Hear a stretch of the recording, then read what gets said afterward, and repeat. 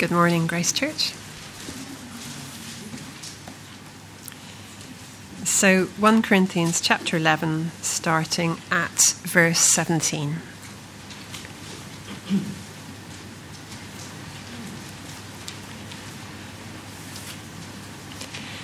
In the following directives, I have no praise for you. For your meetings, do more harm than good. In the first place, I hear that when you come together as a church, there are divisions among you. And to some extent, I believe it. No doubt there have to be differences among you to show which of you have God's approval. So then, when you come together, it is not the Lord's Supper you eat. For when you are eating, some of you go ahead with your own private suppers. As a result, one person remains hungry and another gets drunk. Don't you have homes to eat and drink in? Or do you despise the church of God by humiliating those who have nothing? What shall I say to you? Shall I praise you? Certainly not in this matter. For I received from the Lord what I also passed on to you. The Lord Jesus, on the night he was betrayed, took bread, and when he had given thanks, he broke it and said, "This is my body, which is for you. Do this in remembrance of me."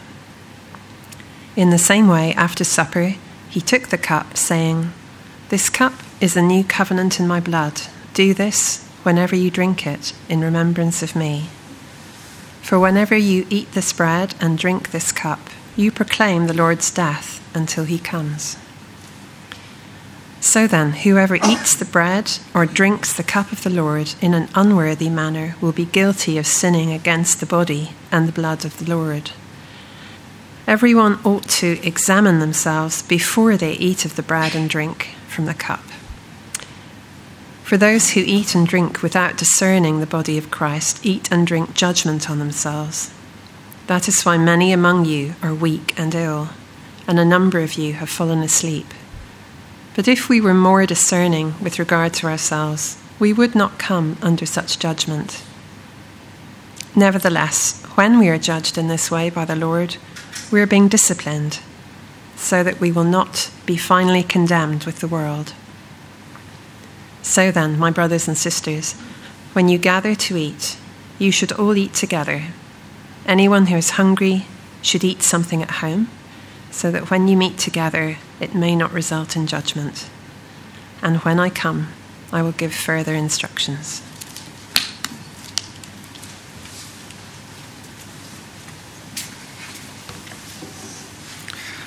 Thanks, Dorothy.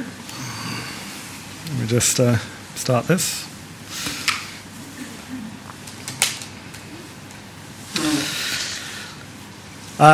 We are back in 1 Corinthians. After a bit of a break, we started 1 Corinthians, I think, in September up till Christmas, and then have been doing some other series since then. But we're back in 1 Corinthians, and we'll be in it until the end of Corinthians, that is. And this passage obviously picks up on the Lord's Supper and what that, to some extent, what that means for us, but it doesn't really drill down into the details of what it is. So what we thought we'd do is actually break this passage into 2 weeks. So next week, Tim will be preaching on more on the topic of what the Lord's Supper is, which allows us this week to think what this passage is about and how that's going to help us. We'll obviously touch quite a lot on the Lord's Supper as well. But with that explanation of where we're going, what we're back into 1 Corinthians, let me pray as we start. Heavenly Father, we thank you for your word. We thank you for the book of 1 Corinthians that's so practical in the way in which we do church and how we structure ourselves and how we behave and all of those things. We pray, though, that this week we would be excited by the Lord Jesus and all he has done for us. We pray that you'd speak to us by your word. We pray that if we don't know you, you would show us yourself through your word by your Spirit. And we pray all this in Jesus' name. Amen. Well, you would think it would be pretty hard to take part in the Lord's Supper or communion, whatever word you want to use. You'd think it would be pretty hard to take part in that in a bad way. After all, the Lord's Supper is the way in which we remember that Jesus, the Lord, through his grace and his mercy for his people, died to forgive us of our sins. So how can you do something like that in a bad way? Well, apparently it's very possible. So I'd encourage you to follow through in your Bibles if you've still got them. Verse 17, the first verse today. If you remember, Paul's been giving them feedback, if you like, on various things that they do in the church. And now he's on to this topic. And he starts verse 17. In the following directives, I have no praise for you, for your meetings do more harm than good. In other words, it would be better not to even share the Lord's Supper than to do it in the way in which you are doing it. It's quite a severe rebuke. Paul doesn't waste any time getting to the core issue of what their problem is. It's not a new one. It's one he actually started the whole book of 1 Corinthians with, right back at the beginning, speaking about unity. So have a look at verse 18. In the first place, I hear that you have come together as a church. When you come together as a church, there are divisions among you. And to some extent, I believe it. They're divided. They're not united. You get the sense of how unimpressed Paul is when you see that that last statement has to be his sarcasm, where he says, to some extent, I believe it, because it loads the next statement to be one of complete irony. Verse 19, no doubt there have to be differences among you to show which of you have God's approval. It's a reminder back where they were arguing over, I follow Cephas, I follow Paul, I'm more important than you. Well, of course, there's got to be some divisions, otherwise how would you know who's the most important? He's not impressed. In other words, there have to be divisions among you, says Paul, because of the way you think about yourselves, about thinking who's the most important, who's following the best teachers. So he's not surprised that when it comes to gathering together to share the Lord's Supper, there are divisions here as well. So division, if you like, is kind of the root problem. How is it being manifested? What does it look like? Verse 20 and verse 21, he explains. So then, when you come together, it is not the Lord's Supper you eat. For when you are eating, some of you go ahead with your own private suppers. As a result, one person remains hungry and another gets drunk. What appears to be happening is that when they met together to share the Lord's Supper at their gathered church services, not too dissimilar from us today, then what was supposed to be happening is it would be a kind of bring and share meal. Everyone brings some food, they all sit down together, they all share and enjoy each other's time together. And during that meal, someone would break bread, they'd share the bread, they'd share a cup of wine to remind them of Jesus' body and blood broken for them and the blood shed for them as he died on the cross. It's a very involved, deliberately involved. It's the way Jesus designed it for us to share a meal together. And in some way, they're not doing that. Instead of bring and sharing, Tim Guest, when we talked about this at staff meeting, called it a bring and flaunt meal. You'd bring the best food and the best wine from your own best house and share it with your best friends. Private suppers happening perhaps around in different corners rather than sharing what we have. So some are getting drunk and stuff in their faces, and others who can't afford to bring much, if anything, to the bring and flaunt meal go hungry. So the wealthy and the cliques would bring their best, show it off, so that the poor sitting in the corner would be excluded, demonstrating that you don't quite fit in with us. We're a bit more important. Or I don't quite understand you, so I'm going to sit over here and enjoy my good wine and good bread all to myself. And so Paul says, verse 22, don't you have homes to eat and drink in? It's not necessarily a problem that you have good food and good wine, but don't you have a home to enjoy that in? Or do you despise the church of God by humiliating those who have nothing? That's what's going on. What shall I say to you? Shall I praise you? Certainly not in this matter. The vehemence of Paul's rebukes here are not, though, just simply related to their appalling attitudes. The attitude is bad, isn't it? We recognise it instantly. We're probably already starting to think, say maybe I'm sometimes a bit like that. But that's not just the reason Paul is so unimpressed with them. He is appalled because the very thing that they are saying they are doing, the Lord's Supper, amplifies the horrendous nature of their behaviour. They are disunited in something that is meant to show their unity. He says in a minute, doesn't he, in a few verses, that the Lord's Supper is not something to be undertaken lightly. It ought to bring about the opposite behaviours of what you're demonstrating, is Paul's point. It ought to unite, not disunite. It ought to bring about corporate humility rather than individual or small group pride. It ought to cause love, sacrificial love to those around rather than self-love or cliquey love. Why? Because it was instituted, it was given to them, to us, by the Lord Jesus himself, to remind his followers, to remind Christians of how Jesus was at that moment.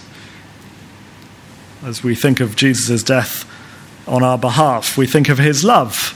We think of his incredible humility, the sacrifice that the Son of God gave freely for his people, by grace, no cost to us, gave his life for them, for us, to be united as one family in his name.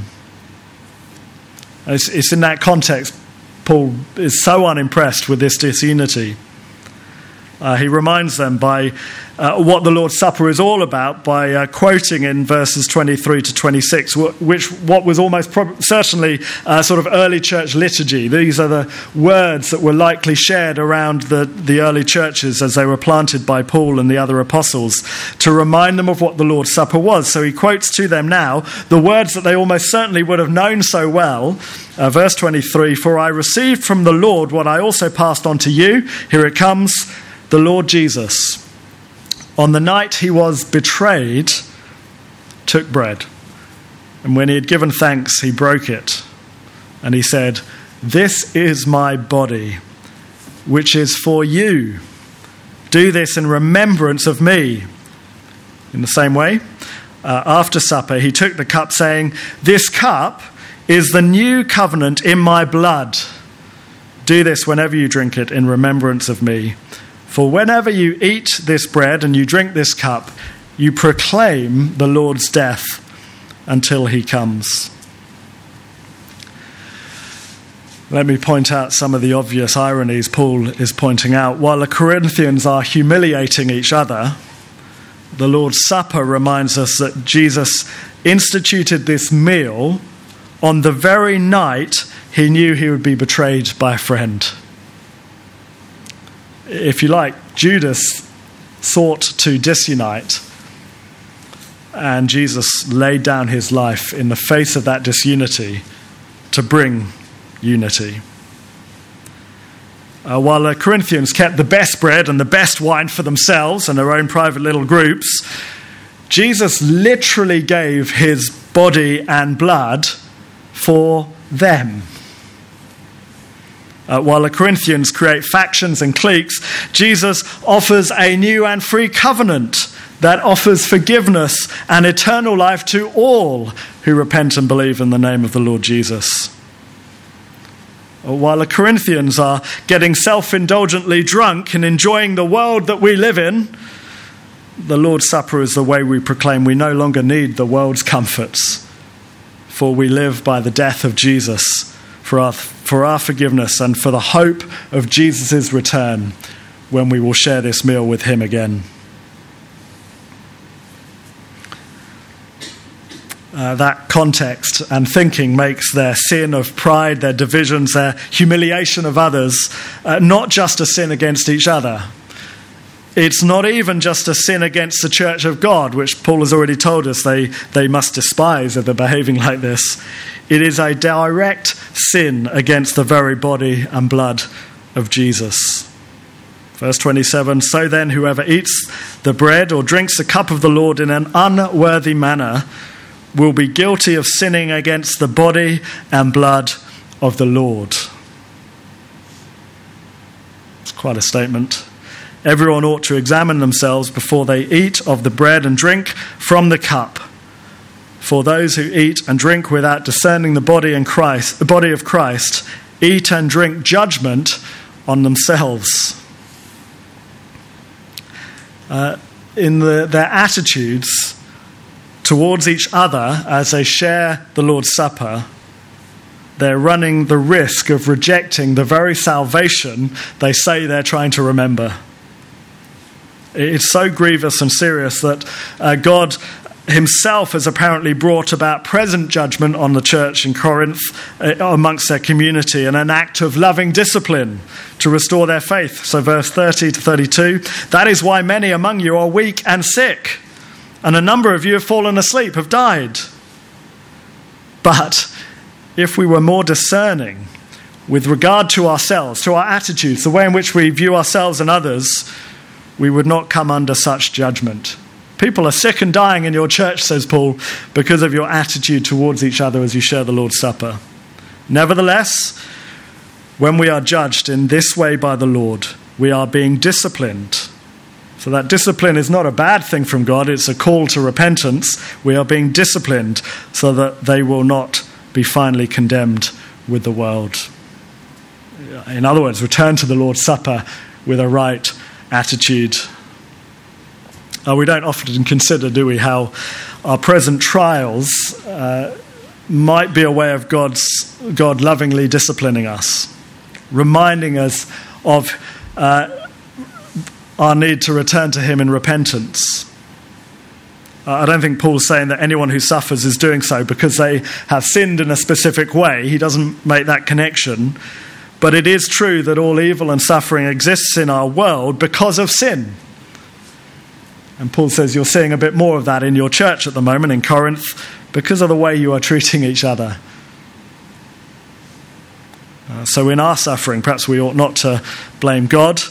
We ought not to assume perhaps that it's just a personal specific sin of ours. But we can ask, is there sin in my life that I need to deal with? Is there something going on in our church where we're showing bad attitudes towards each other, which we need to deal with? Are we being lovingly disciplined? Whatever the answer to that, perhaps it's an unrelated issue. We can still repent and enjoy the gospel and grace of God all the more in those situations. It's a question that Paul wants the Corinthian Christians to ask. What is going on in our church and why is this happening? Perhaps we need to come before him once more in repentance, change our attitudes. And so Paul finally gives them a way forward, practical advice. Verse 33. So then, brothers and sisters, this is how you ought to do it.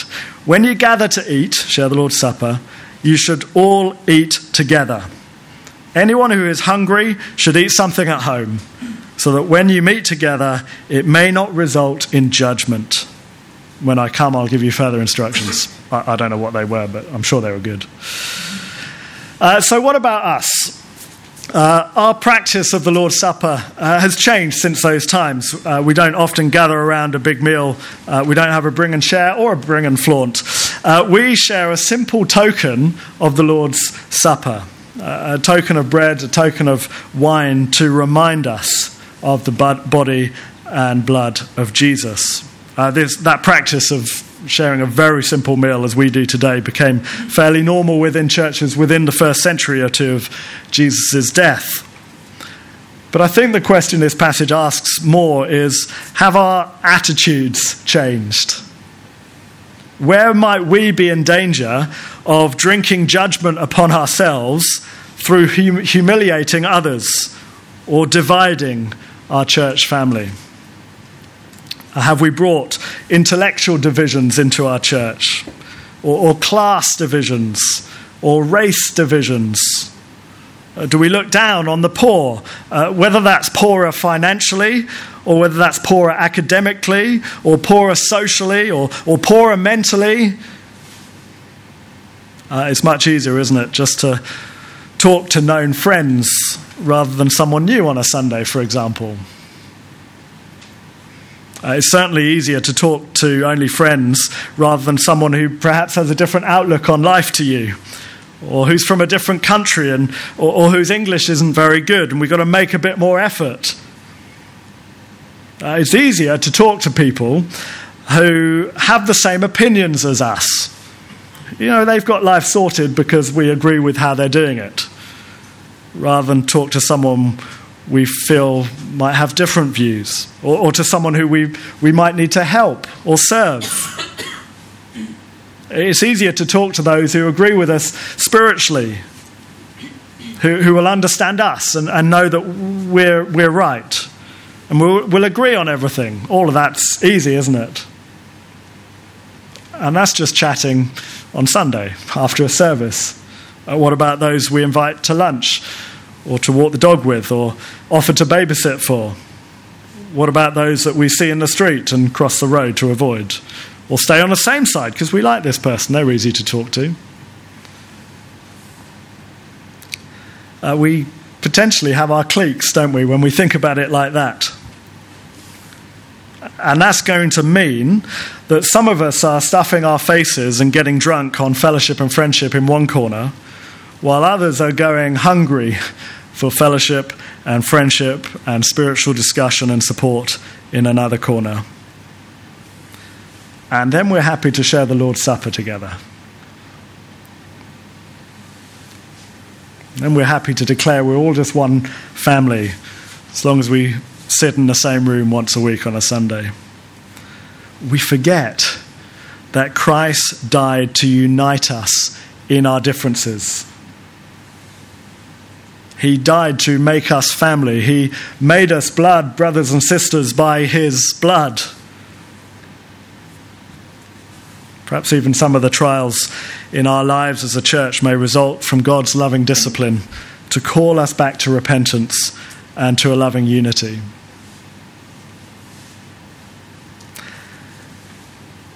Wherever this dividing corporate attitude is prevalent in the church, it strikes at the very heart of what church is supposed to be, or what the Lord's Supper reminds us.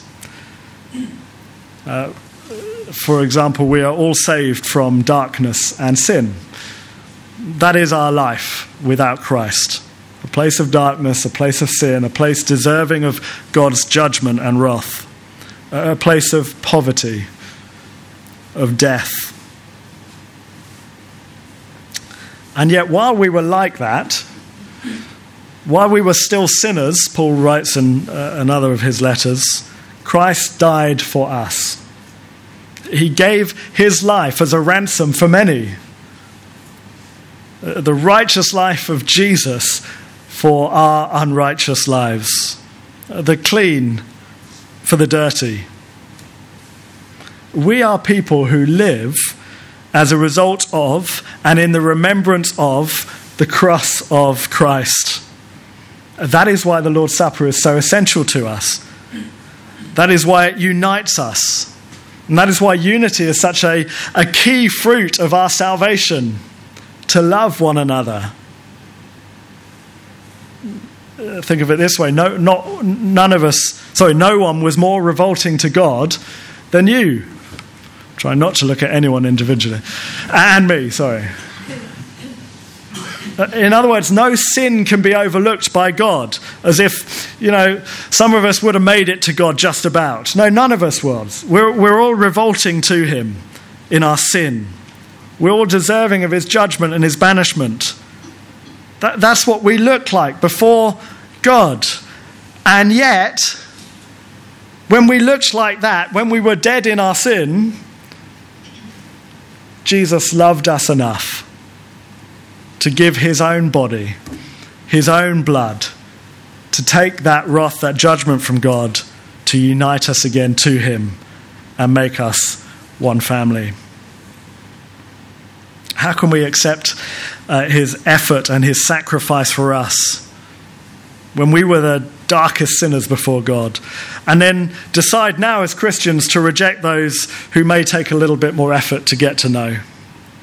Or decide, well, we won't try and cross that cultural boundary or that social issue or that economic difference or that racial barrier. Well, Christ's body was broken for all. The Lord's Supper we will share next week.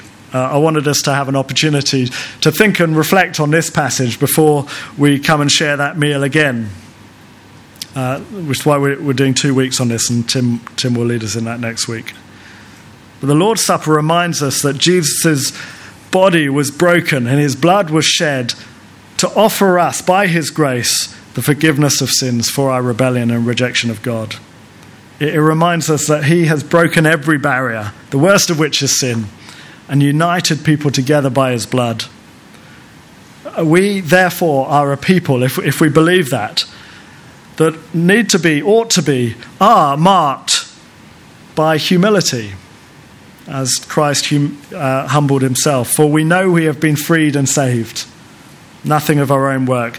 And therefore we're marked very clearly by love for each other, because we lower ourselves and become one. Because we know the great love and sacrifice Jesus gave for us. If we're marked by humility and love, then we cannot be anything but a family marked by unity. For a humble and loving family cannot be divided. It's an impossibility. And so if you want to think about something and pray about something this week, let's pray about being humble. Let's pray about loving one another. And without fail, we will be a united family. I wonder if verse 26 as well helps us think through how we can unite ourselves a bit more. The Lord's Supper is not just about looking back and remembering what Jesus has done for us and made us. It's also about looking forward. Verse 26, for whenever you eat this bread and you drink this cup, you proclaim the Lord's death until he comes. When we share the Lord's Supper, we don't just remember, we declare the future. We proclaim it. It is a meal that one day we will enjoy again with the Lord Jesus himself when he returns. It says in another passage, he won't drink of the cup until he returns. There will come a day when Christ returns. It could be this afternoon. And the Bible is clear, whenever it is, we need to be ready. It will come like a thief in the night. Don't be sleeping. Be ready. It's urgent. And on that day, Christ will gather his united people and he will sit alongside them. And it won't matter who is sat next to you. They may be a different culture, have different politics, might have a different economy in their life. We'll all be sat together, united perfectly with Jesus amongst us. So when we share the Lord's Supper, we are echoing, we are proclaiming, we are looking forward to that day. And as others look in and they see a church family from all sorts of cultures and economies and poverties and healths, they'll look in and they'll say, there's something different here. They love each other despite the fact they're so different. We're proclaiming that final meal when Christ returns. Perhaps you're looking in today at this church and you're wondering, well, how can I join in? I'm not sure I know this Lord Jesus.